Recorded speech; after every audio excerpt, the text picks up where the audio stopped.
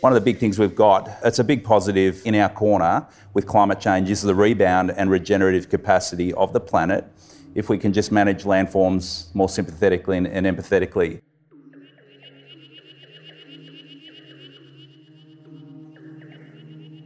Welcome everyone to 100 Climate Conversations. Thank you so much for joining us. Yuridumarun Maji, Ray Johnston Yuanadi, Wiradjuri Yinabaladu. Hello friends, my name is Ray Johnston.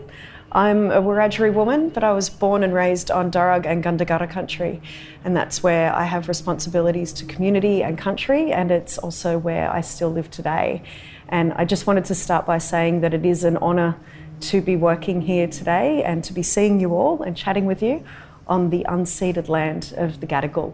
And I wish to pay my deepest respects to their elders past and present for the great sacrifices they have made so that we can be here today. And I think it's important to remember that when we have these discussions, that the First Nations peoples of this continent are the world's first innovators, scientists, technologists. So I think it's important to keep that in mind as we continue these discussions today, that knowledge is something that has been passed on for generations and kept safe despite all attempts to erase it. And it's something that we can all benefit from having in our knowledge banks today as we tackle some of the biggest challenges that we have ever faced on this planet. Today is number 66 of 100 conversations happening every Friday. The series presents 100 visionary Australians that are taking positive action to respond to the most critical issue of our time, which is climate change. Now, we are recording live today in the boiler hall of the Powerhouse Museum, and before it was home to the museum, it was the Ultimo Power Station. It was built in 1899 and it supplied coal-powered electricity to Sydney's tram system all the way up into the 1960s. And in the context of this architectural artefact, we are now shifting our focus forward to the innovations of the net zero revolution. Now, Brendan Condon runs a number of sustainability-focused businesses and recently launched The Cape, a super sustainable housing community at Cape Patterson near Phillip Island in South Gippsland in Victoria. Now, since 1998, Brendan's been involved with the seed collection, propagation, planting and maintenance to maturity of over 30 million Indigenous plants across Victoria. He's one of the collaborators behind Melbourne's Sky Farm, which has transformed a 2,000 square metre rooftop car park overlooking the Yarra River and the Melbourne Convention Centre into this incredible urban farm and environmental oasis. Now, we are so thrilled to have him join us today. Please join me in welcoming Brendan. Thanks for joining us. So, Brendan, you founded Australian Ecosystems as a native nursery back in 1997. That's now expanded to landscaping and environmental restoration services as well. But what led you to want to start a nursery and start working that closely with the environment? I think it goes back to my childhood where I was one of 6 brothers growing up in the high country in Victoria, up at Corryong. And I had an absolute fascination with the natural world. I was transfixed with the natural world around me. And very young, I sort of worked out that we're not doing a great job looking after the planet. I was articulating that I wanted to work with conservation and the environment from a very young age. I studied criminology at Melbourne University, and then I set up programs with young offenders, replanting rivers, creeks, waterways around Melbourne. And from there, saw a big opportunity to build a nursery and start supplying plants into Melbourne, where there was a requirement to build big wetlands associated with housing estates. So groups like Melbourne Water put in place requirements that housing estates needed to build big stormwater wetlands based on protecting the health of Port Phillip Bay. And I saw there was an opportunity and a big market coming in water plants and Indigenous plants. So I went to the Eastern Treatment Plant in Melbourne, one of the big sewage treatment plants, and we built a nursery using the recycled water, started growing plants. In year one, we grew 60,000 plants, year two, 600,000. Wow. Every year since, in the millions. Now we have 100 staff going right around the greater Melbourne region every year, collecting seed from woodlands and wetlands and grasslands and salt marshes. We have this sort of amazing genetic resource at the nursery, and we grow plants in the millions to help restore waterways and biological corridors through our urban form, helping with urban cooling, stormwater treatment.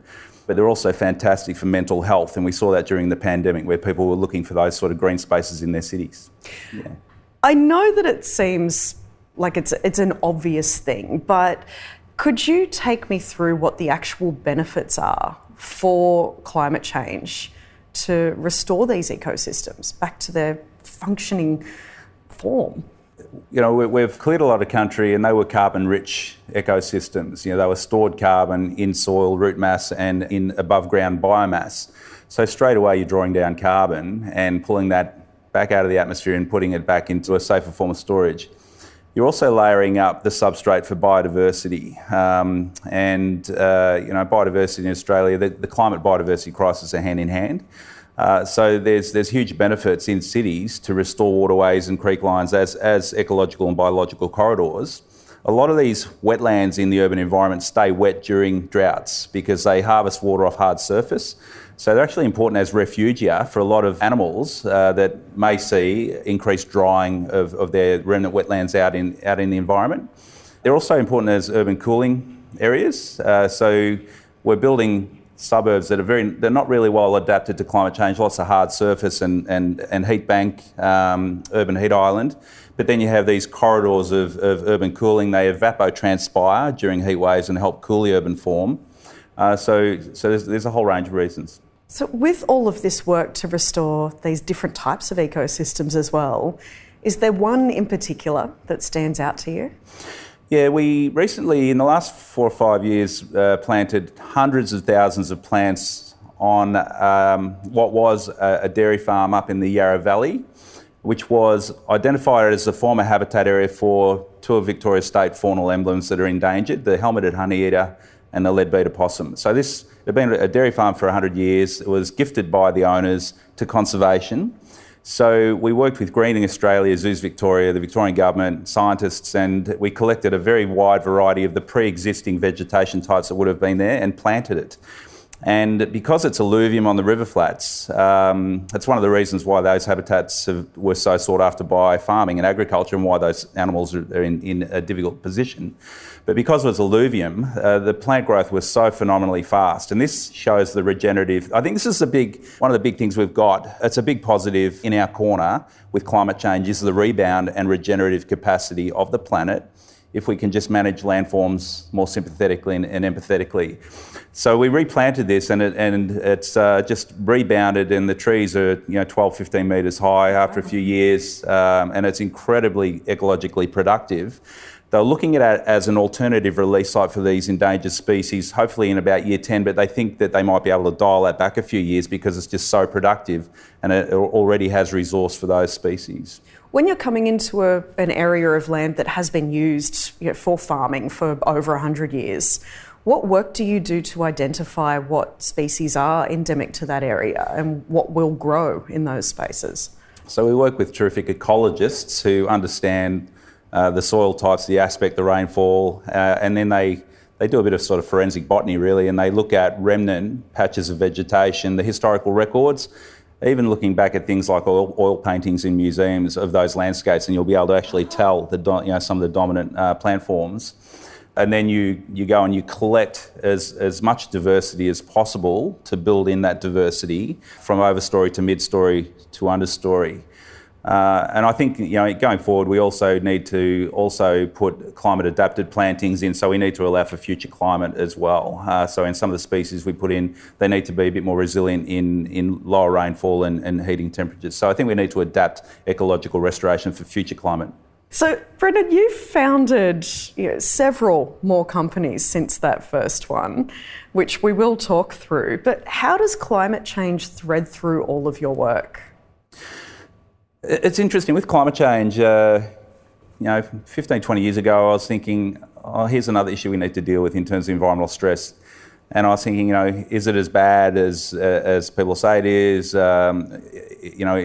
it really happening to these extents? And then I deep dived into it and realised we really need to move quickly to decarbonise, rebuild carbon sinks. And my belief is that we've got so much carbon now in the atmosphere, we need to treat it as a resource. We need to reverse mine it, and we need to put it into soils, back into forests. We need to work out ways to build cities with it. We need to lock it down and use it as a resource. So I think that's where the great innovations need now to come, so we treat that as a resource and pull it down and use it. I just saw it as a big stressor, and each business has been used as a springboard for the next, where I think, okay, we've worked out how to do ecological restoration on a large scale. Let's now move into other areas to tackle some of these big challenges. So it's been a thread all the way through. I want to jump to one of the more exciting projects to me personally that you're working on, which is the Cape Sustainability Community that you've built in Cape Peterson in Victoria. So the Cape, it's been described as super sustainable, and it's won many awards, but also the Victoria's Premier's Sustainability Award for Climate Action. What is it exactly that makes the Cape super sustainable? So I found that site when I went for a run at Cape Patterson, which is my family beach, 20 years ago, and it's a cattle farm looking over the ocean, amazing views, and it was largely cleared and had incredible undulations and landform and topography.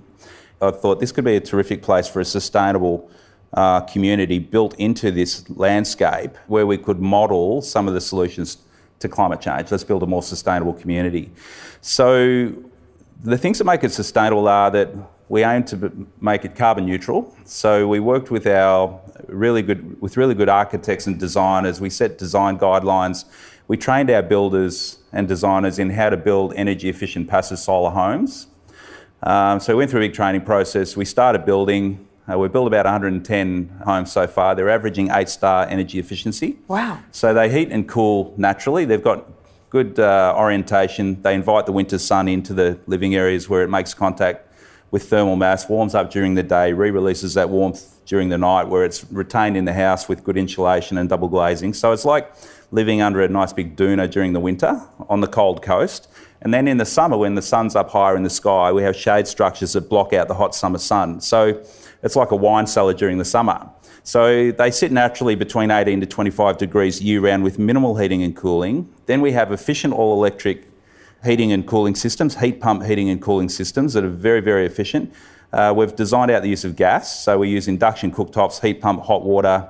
All the homes have solar. All the homes have provision for electric vehicle charging. So when you layer all that up, it means that the houses are generating a surplus of energy, the estate's generating a surplus of energy, the electrons are going into the existing township next door. So it's a clean energy power station, and we're also eliminating gas bills altogether. Tiny electricity bills, 25% of the homes now have no petrol bill because they're using electric cars. So they're saving a huge amount of money by being carbon neutral. So houses are saving around $5,000. If they do the trifecta, they're saving $5,000 to $7,000 a year in avoided gas, electricity and petrol spend. And over the whole estate, that'll add up eventually to about $1 million a year of savings across 230 homes by decoupling from fossil fuels and the costs of fossil fuels. So I think it's really powerful economics around decarbonisation. 10 years ago, it was more expensive to do that, but over the last 10 years, the cost of solar has come down so rapidly and the efficiency of these operating systems have improved that there's now a big performance gap opening up between integrated sustainability and older practice in favour of sustainability, and that's only getting bigger, and we're seeing that at the Cape. And this is a community that it's really working with the environment around it as well, isn't it? So tell me a bit about what you've done with banning cats. So, it was an existing, mostly cleared cattle station, and we also looked at restoring waterways and habitat and biodiversity. So we've planted hundreds of thousands of locally indigenous tube stock and restored waterways and wildlife corridors. We're in a part of the world where we're on the coast. We have some vulnerable bird species, and we've also created all of this amazing habitat for birds to move into. One of our residents, David Hartney, is a keen observer of the natural world who's documenting biodiversity on site. We're now at 128 bird species living on or moving through our site and the coast. So we also have, we're watching the mammals on site and the marsupials. So we have, koalas, kangaroos, wombats, but we also have a lot of pretty interesting smaller animals, little marsupial mice and so on. 7 species of frogs. So we just thought we needed to protect that. So we said it's just not a place for cats. With that amount of biodiversity layering up, it's just not a place for cats. And by not having that cat pressure, it's exploded with biodiversity, and people really love that. Yeah, fantastic. Yeah. So is this kind of community, would it be fair to say that it's a bit of a first? How different is it from your standard housing developments that exist elsewhere? It is a first in terms of we set a high bar in terms of the energy efficiency and efficient all electric and decarbonisation. We've sort of hit that out of the park. We've also layered up things like urban food and urban farming. So we've built a multi-million dollar community farm. We're about to build the farmhouse and other buildings to finish. So we're growing a lot of food on site. We have lot scale urban farming as well. So we're using advanced wicking beds, and we've got a lot of food growing at household level. So I think that's pretty interesting, the way we're tackling food security, being a model for food security. We did other things like limit the size of the houses you can build. So a lot of Australian housing estates have oversized houses. We said let's limit the footprint to 200 square metres of living area, and the average at the Cape would probably be about 150, 160 square metres, and repurpose that investment that you might have put into a bigger house, put it into the good stuff. I think the way we've trained the builders and brought the local trades along for the ride, all those things, the stuff we're doing with biodiversity and also social design, lots of walking tracks, pocket parks and so on, I think all that layers up to be pretty unique.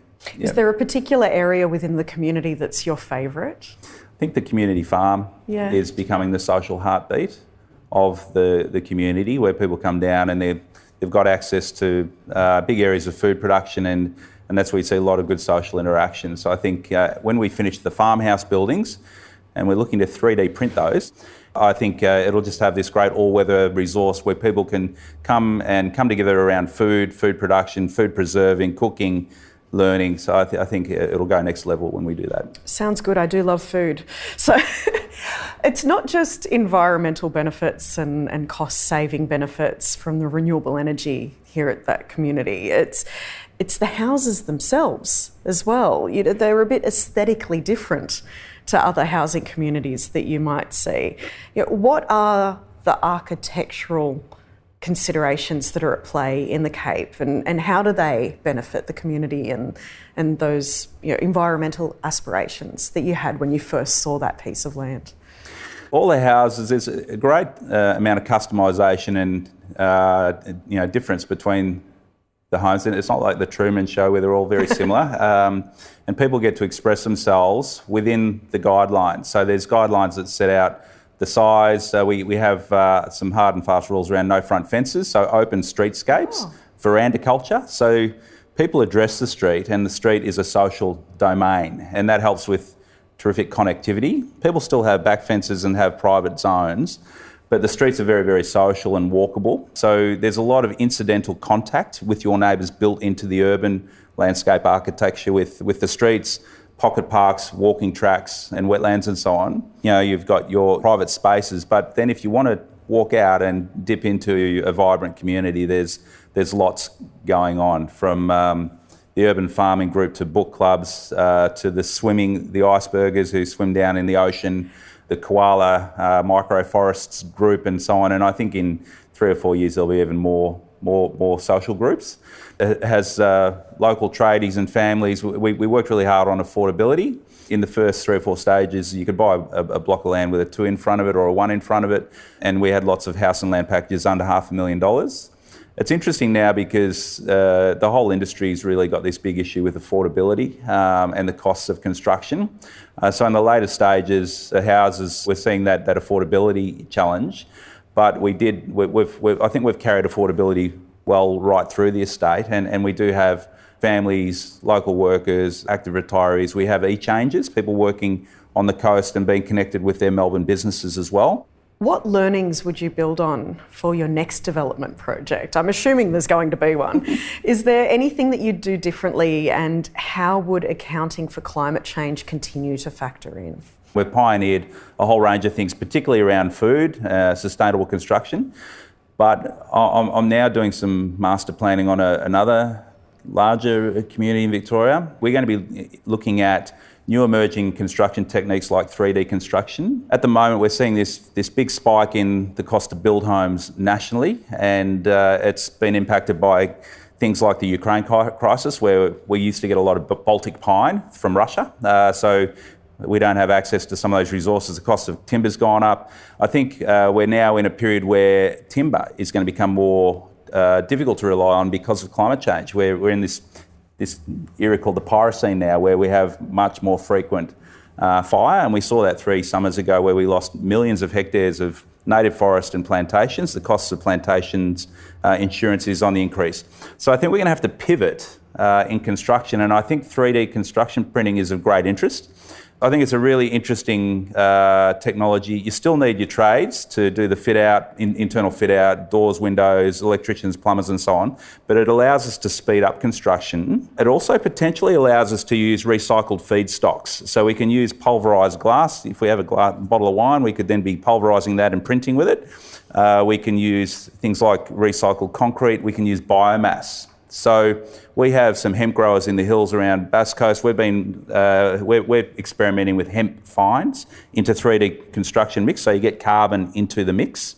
I think we've got to bump concrete. Concrete's 8% of the world's carbon emissions. If concrete was a country, there'd be China, then the US, and then concrete in terms of emissions profile, about 8% of the world's carbon.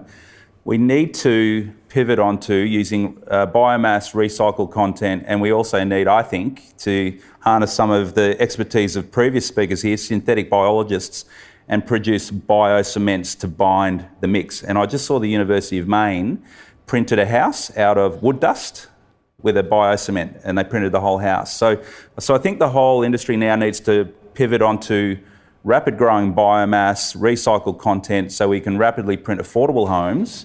And we can also come in and print back better after climate events like big bushfires or floods. You know, communities are going to have to move. They're going to have to move from advancing sea level. They're going to have to move off floodplains. They're going to have to move out of fire zones. And the ability to go in and print back better, precision-built, energy-efficient homes out of circular economy, low carbon or carbon sinking materials, I think is the next frontier. So there's big gantry printers, and there's also little crawling robotic printers that can crawl into tight spaces and precision print a dwelling. I think that's really interesting in terms of urban densification potential. If you look at Australian neighbourhoods in our sprawled cities, we have a huge amount of space with lots of abilities to infill print a second dwelling as a way of tackling homelessness and increasing available housing stocks. And I think 3D printing allows you to nimbly work with constrained spaces to be able to densify neighbourhoods, which is also an important solution to climate change. You are very passionate about increasing the capacity of our cities to grow food, both our current cities and our future cities. What is the opportunity there exactly? So if you look at cities through an architectural and a horticultural lens and an engineering lens, we have huge amounts of resources that could be diverted into urban food production. So our cities harvest enormous biological resource from our regions. We bring it in, we consume it, and then we send off the waste products, which is organic resource food and green waste. And historically, a lot of that's gone to landfill, where it's broken down anaerobically, creating methane, and it's about 3% of our national carbon footprint. To me, that is the biggest free kick, because that is incredibly valuable resource that could be composted locally and folded back into productive urban farms. The other thing we have is huge amounts of rainwater sheeting off hard surfaces. Roofs in particular is where you want to capture that in the water cycle. As electric vehicles become more common, the air quality in cities is going to clean up as well, which favours urban farming. And we have the spaces. We have car parks, rooftops, courtyards, schools, backyards. So we have all this ability to combine those things. The thing we've missed is food growing architecture. So that's a challenge we took on. We've looked at Australian wicking beds, which are a fantastic water efficient food growing system, very old invention, drought proof. where you have raised beds with a water reservoir in the base, and they water up through capillary action, nice big deep soil profile. You can grow a really wide range of plants, including root vegetables. The only water loss is evapotranspiration out of foliage, so we only need to water them maybe once a week during summer, once a month during winter. So it's very good for busy urbanites who don't want to be wed to the end of a hose every day. I have them in my backyard. I can vouch for them. Yeah, they're fantastic. So wicking beds are a fantastic invention, but we then started making them and finding they're quite difficult to make. So often you fill them up with the scoria and then they leak. So we thought, well, we should invest in advanced wicking beds. So we've developed an advanced wicking bed called Food Cube. We make in Melbourne out of 80% recycled plastic, and we can clip these together into pop-up urban farms really quickly and build them together in days and be growing food in weeks. And we have that nice deep soil profile. We can capture organic resource, and we're also putting in situ worm farms so that we can take organic FOGO, food and organic and garden organic waste, and we can put that straight into worm farms where worms are in the planters. They come in and they help break that material down. Microbes help break that material down, and plants put their roots straight into and feed from the resource. So that we can flip this equation with these millions of tonnes of food waste that we're sending out. Often, you heard of food miles, well, there's waste miles where we ship this stuff a long way as well to deal with it. I think we can actually capture that and use it in a very local way and spin a huge amount of food out of our urban form. So that is another one of the businesses that you've founded, Biofilter that is, and that was along with a water engineer, Mark Noyce. So, and that's going to transform cities into urban farms. That's the whole plan there? Well, we think that there's potential to fundamentally change the way material flow and organics flow through cities, and any space can really become a productive, water-efficient urban farm, and we're doing it. So we're already building rooftop farms, school farms, community farms, backyard farms. This summer we had 4 farms that were diverting food out to food charity Oz Harvest, and I see Ronnie Khan's been one of the previous speakers on this series. And these are spaces that, a year before or months before were just bare concrete pads. Dressing our spaces with urban farms also helps with urban biodiversity and urban cooling. These big wicking beds are evaporative air conditioners. During heat waves, they evapotranspire and cool the urban form. They cycle nutrients, they reduce food miles to food metres, they improve nutrition. They're social hubs where people come together and grow a surplus of food and give that to their neighbours. They get gentle exercise. People get their hands in a healthy soil. There's all sorts of science now showing us about these clever little microbes that actually help with positive mood regulation. The opportunity is enormous to turn our food and organic waste, I call it a resource, back into urban farming and grow a lot of food out of urban form. I just got to qualify it by saying we must, it's not going to replace the work done by our food growing experts, our farmers and our farming sector. We need to support our farmers, take action on climate change, but urban farming can actually really spin a huge amount of volume of food out of our cities. Yeah, let's talk about that volume of food, because when you were first beginning to explore the growing capacity of these smaller areas in urban environments, you did a test using a spare car park space just to see how much food you could grow. What happened there? So we actually used 2 car spaces in our headquarters in Port Melbourne, and we had a chat to staff and said, let's get on the bikes and free up some car spaces. And then we built these pop-up wicking bed farms using the Biofilter Food Cube systems. And then we took organic resource from our coffee roastery and our staff kitchen, and we went to the South Melbourne market where they have a whole lot of really nutrient-rich material with quite a bit of sort of fish material in it that they were putting through their rapid composter. We took that and we combined it all and grew food in our car park. We set a target of around 140 kilos or 150 kilos per annum. The World Health Organisation had a report that said that a healthy adult needs about 140, 150 kilos of fresh produce per annum to have a healthy diet. So we thought, there's our target. Let's see if we can grow 140 kilos of produce within 1 year out of 1 car space. Everyone understands how big a car space is. So we planted it, we then harvested, we captured everything and weighed it to the gram. And it took 7 months to hit 140 kilos out of 1 car space. So that was very instructive because there's lots of car spaces in cities and other spaces. Again, I've got to qualify, you can't grow the diverse range of food types of the modern diet, but in terms of leafy greens, root vegetables, a wide range of plants in these deep soil profiles, you can certainly grow a lot in small spaces. So in partnership with the City of Melbourne and the Melbourne Convention Exhibition Centre, the Sustainable Landscape Company, another project of yours, you launched the Sky Farm on that Melbourne car park roof in 2021. Yep. How has it been going? What's the reception been like from the community? So Melbourne Sky Farm is sited on a car park overlooking the Yarra, the Melbourne Convention Centre, 2,000 square metre car park. I found it on Google Maps. So I was thinking, where can we grow some really cool demonstration farms in our cities? And that looks bare. Chased it up and found that it was not being used. So it's a big concrete slab that heats up during summer, adds to urban heat island. It was a great site for seagulls, like an Alfred Hitchcock film when you went up there. And we approached the Melbourne Convention Exhibition Centre and said, could we use that to build a farm? So Sky Farm, we've built the urban farming component of Sky Farm. That's been running for about 14, 15 months. We're capturing our data from the rooftop and we're comparing our food value donated to Oz Harvest, our food charity, against supermarket prices.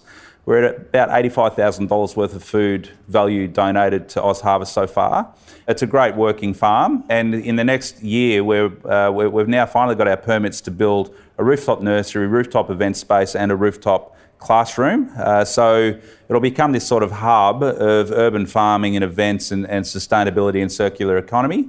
It's been a fun project, just working our way through building a load-bearing farm on a rooftop. We had to X-ray concrete columns, a lot of engineering. So it's been slower to finish the whole project. The farm's up and running really well and we're getting good results. Do you think the people on the outside of this project, just kind of watching it happen in their space, are surprised at how well it's going? Yeah, well, I think it's got a great following. We have lots of people going through. We've had international delegations going through. The Bangladeshi Government Centre Group, they've just built a rooftop farm on a building in Dhaka using the food cube system. It's got a big following and I think it'll only grow. And these wicking beds, they're now being used in areas of the world that have already been the hardest hit by climate change, islands in the Pacific in particular. Can you tell me a bit about how they're being used there and what the community response has been? Yeah, so we're sending the food cubes out through aid projects with the Australian and New Zealand government to the atoll nations in the Pacific. These atoll nations are places like Tuvalu, average height above sea level less than 2 metres. Traditionally, they've had stable, resilient, thriving communities there for thousands and thousands of years, but they're very low to the waterline and they grow a lot of food in taro pits where they grow their root vegetables and so on. Historically, you would have a king tide, maybe daylight through the coral scree once or twice a year, then it would be washed back through by tropical rain. But with climate change and sea level rise, they're now seeing those king tide events daylighting through the coral scree and the soil much more regularly. So they're getting saltwater contamination in their traditional food growing areas. So they're having to adapt their food growing and get it up off the ground. And we've been sending the food cubes across and they're being used. We have 1,000 on Tuvalu at the moment, and they've been working on identifying their organic resource, so things like jungle biomass, seaweed, even pig manure from village piggeries. They're hot composting that, and they've developed this fantastic soil mix with the help of Australian universities, and they're growing food really effectively now. So we have food cube farms out in Tuvalu, Tonga, after the volcanic eruptions wiped a lot of food production. Through the New Zealand government, we sent over container loads of food cubes to just get the food growing up and happening more rapidly. So they're right through the Pacific and they're having a really great impact. It's a really inspiring story of those communities coming together.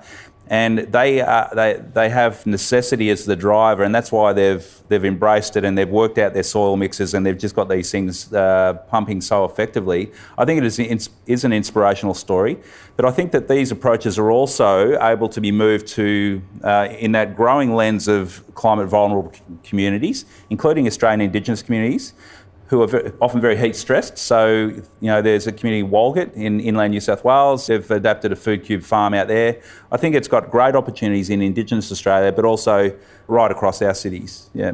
Fantastic. So with all that you've done and all that you've seen, where do you see sustainability and innovation moving in the next few years, particularly when it comes to those innovations that are addressing climate change? Well, I think in a time where, we need to bring our A game to everything, and it's a time in history where the biggest risk is we keep doing the same because we're sort of digging ourselves into a deeper hole. So every single industrial process or design or process needs to be evaluated so that we can move it on to more efficient, clean energy sources. And hopefully, I think the solution to climate change is if we can re-engineer processes so that they meet human need, create value, create employment.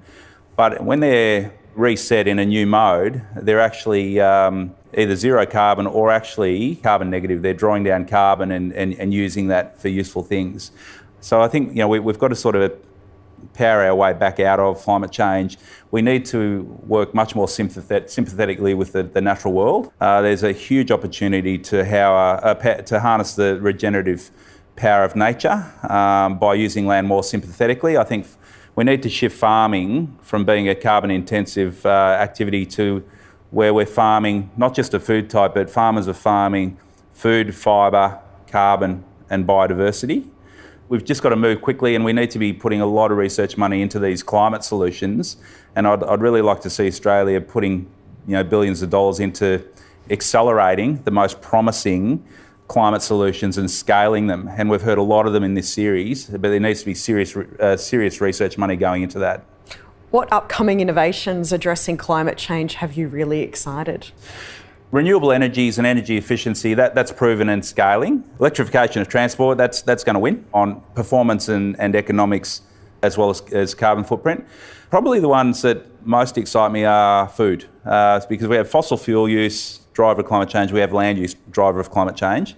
So I'm very interested in sustainable alternative proteins that can be, and there's a whole raft of them coming through, things like sophisticated plant-based proteins, even cultured or cultivated alternatives to meat, but also precision fermentation. One of the really exciting things that we can harness is emerging sustainable forms of protein that have a far smaller environmental footprint than conventional ways of producing protein.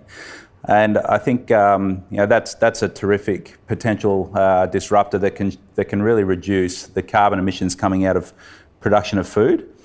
And I think these new things, we need to look very carefully then at how farmers can engage with and generate livelihoods out of these new technologies and opportunities, because we're still going to need the feedstocks that feed the production of these new proteins, and we're going to need feedstocks such as biomass coming into new industries around 3D construction printing.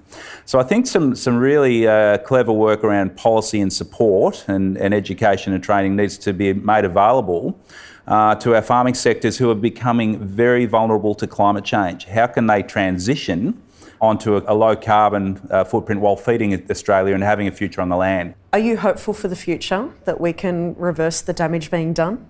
I think that the human mind is very good at moving fast when it sees a fast moving threat. It's sort of not that well designed to cope with the slow burn of climate change. But if you look at the way we responded during COVID, we can move and innovate and direct resources and investment and come up with solutions very quickly.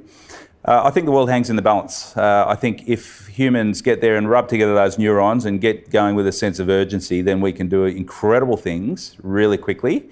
And the solutions are coming through so quickly. If we had this exhibition in 5 years' time, there'll be a whole raft of new solutions and innovations coming through. Millions of people going to work every day just trying to solve these big issues. Movement of capital happening, but we need to move quickly. We're on the clock.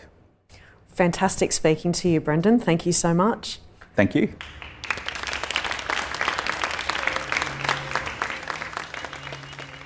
To follow this program online, you can subscribe wherever you get your podcasts. To visit the 100 Climate Conversations exhibition or to join us for a live recording, go to 100climateconversations.com. Now, this is a significant new project for the museum, and records of these conversations, they're going to form a new climate change archive, preserved for future generations in the Powerhouse collection of over 500,000 objects that tell the stories of our time. You can see more from the museum at Powerhouse on Twitter and at Powerhouse Museum on Instagram and Facebook.